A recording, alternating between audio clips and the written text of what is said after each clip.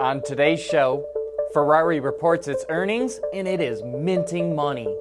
Passenger car sales continue to crater in the U.S. market, and our final installment of the design and engineering problems with Tesla's Model 3. All that and more coming right up on Autoline Daily.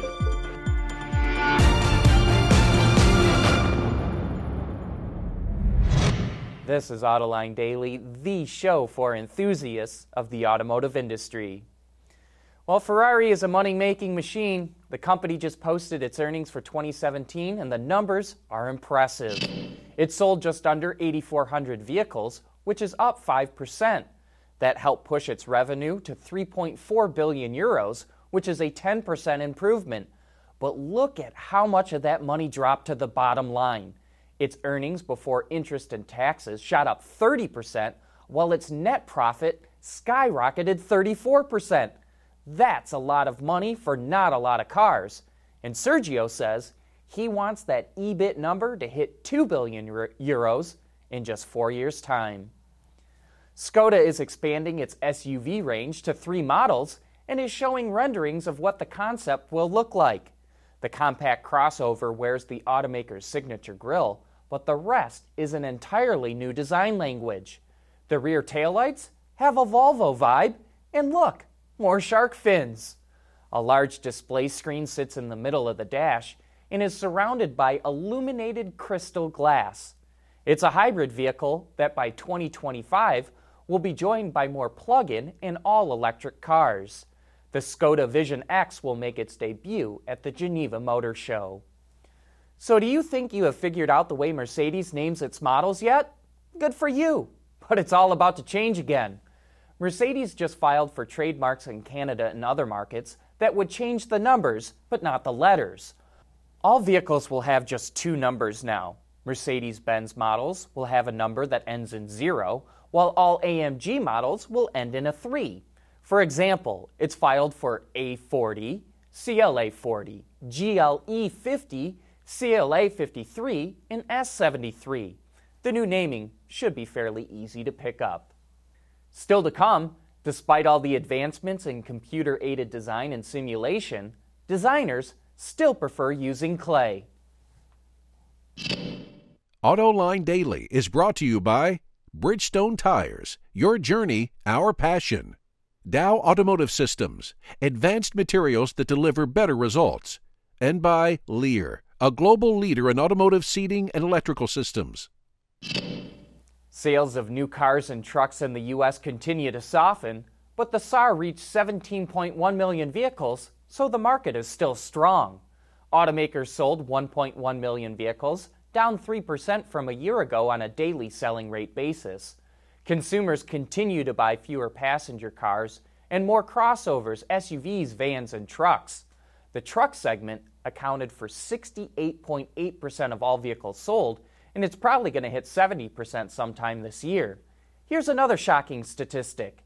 General Motors, Ford, and FCA only accounted for 35% of all vehicles sold, despite their strength in trucks.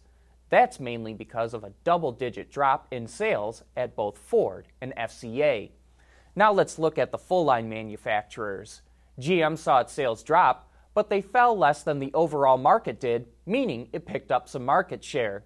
Toyota had a very strong month, up 12%, but Cox Automotive says Toyota boosted its fleet sales by 69% last month. If you take those fleet sales out, which mostly went to daily rental companies, then Toyota's sales would have been down. Ford saw a 10% drop, and Lincoln really pulled those numbers down, with sales falling 30%. FCA's sales dropped 16%, with every single brand except Alfa Romeo going down. And just as we predicted, Nissan has surpassed Honda in sales, but Nissan ramped up fleet sales by 48%, and without them, it would be far behind Honda. Overall, it was a decent month. The slowdown is really caused by the drop in passenger cars, and now we have to wonder, how low can they go? At some point, the market for passenger cars has to hit bottom, but right now, they're still in a free fall. Automakers are using more and more technology in car development, but there's still one area where an old-school approach is preferred, and that's with design. On Autoline this week, Michael Simcoe, the head of global design at General Motors, explains why clay models are still an important part of the design process. Any designer who knows what they're doing is relying on the sculptors, the clay sculptors and the math sculptors to take their design and give it that level of passion, that human touch, and that's really important. If you think about a clay model in an environment, these physical models have a being, and that sounds a bit wacky, but they live in an environment and people react to them, and you don't react that way to a virtual model or a 2D. The physical being in place is very, very important. And you said before the show that you're actually doing more clays now than in the past.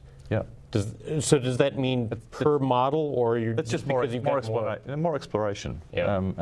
Because we now are doing a lot more, if you like, unbranded advanced work, which looks to the future, for autonomous and some of our electric platforms, as well as branded advanced, which is the next generation and future generations. The design strategy, if you like, around the brands. We're doing a lot more of that work. For a deeper dive into GM design, you can watch that entire discussion right now on Autoline.tv, or you can find it on our YouTube channel. Coming up next, we have our last segment on the engineering problems that Munro & Associates discovered on the Tesla Model 3. Lighter, safer, stronger, quieter, and more sustainable. Tell us where you need to go, and we'll help you get there. Dow Automotive Systems. We don't succeed unless you do.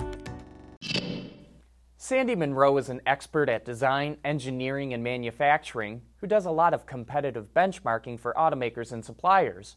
Right now, he's doing a benchmarking report on the Tesla Model 3, and all week long, we've been showing you what Munro & Associates has found as they dug into how the Model 3 was designed and engineered. And here's the final installment. But let's just have a look while we're still here. Let's just have a look at this, at the gaps. I mean, if we look over here, I can barely get my fingernail in, and then we look over here, I can almost put my thumb in. This is a very unusual. The stack-ups, the tolerance stack-ups on this car are just like nothing we've ever seen before. Not since, like I say, the 70s or something. I don't understand how it got to this point. I mean, these are flaws that we would see on a Kia in the 90s or something.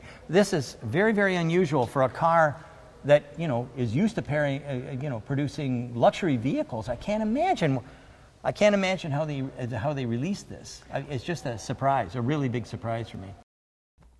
We hope you've enjoyed this look into Tesla's Model 3. The entire video is now available to watch on our YouTube channel. And when Munro & Associates finishes its complete teardown of the car, we'll let you know what they found. That's it for today. Thanks for watching, and have a great weekend.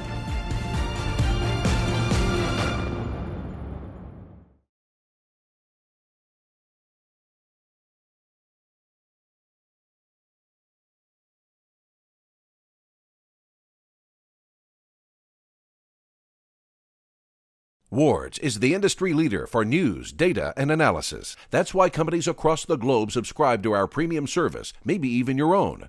Log in for subscriber access now. Check your company's intranet for details, and rely on wardsauto.com to keep you informed.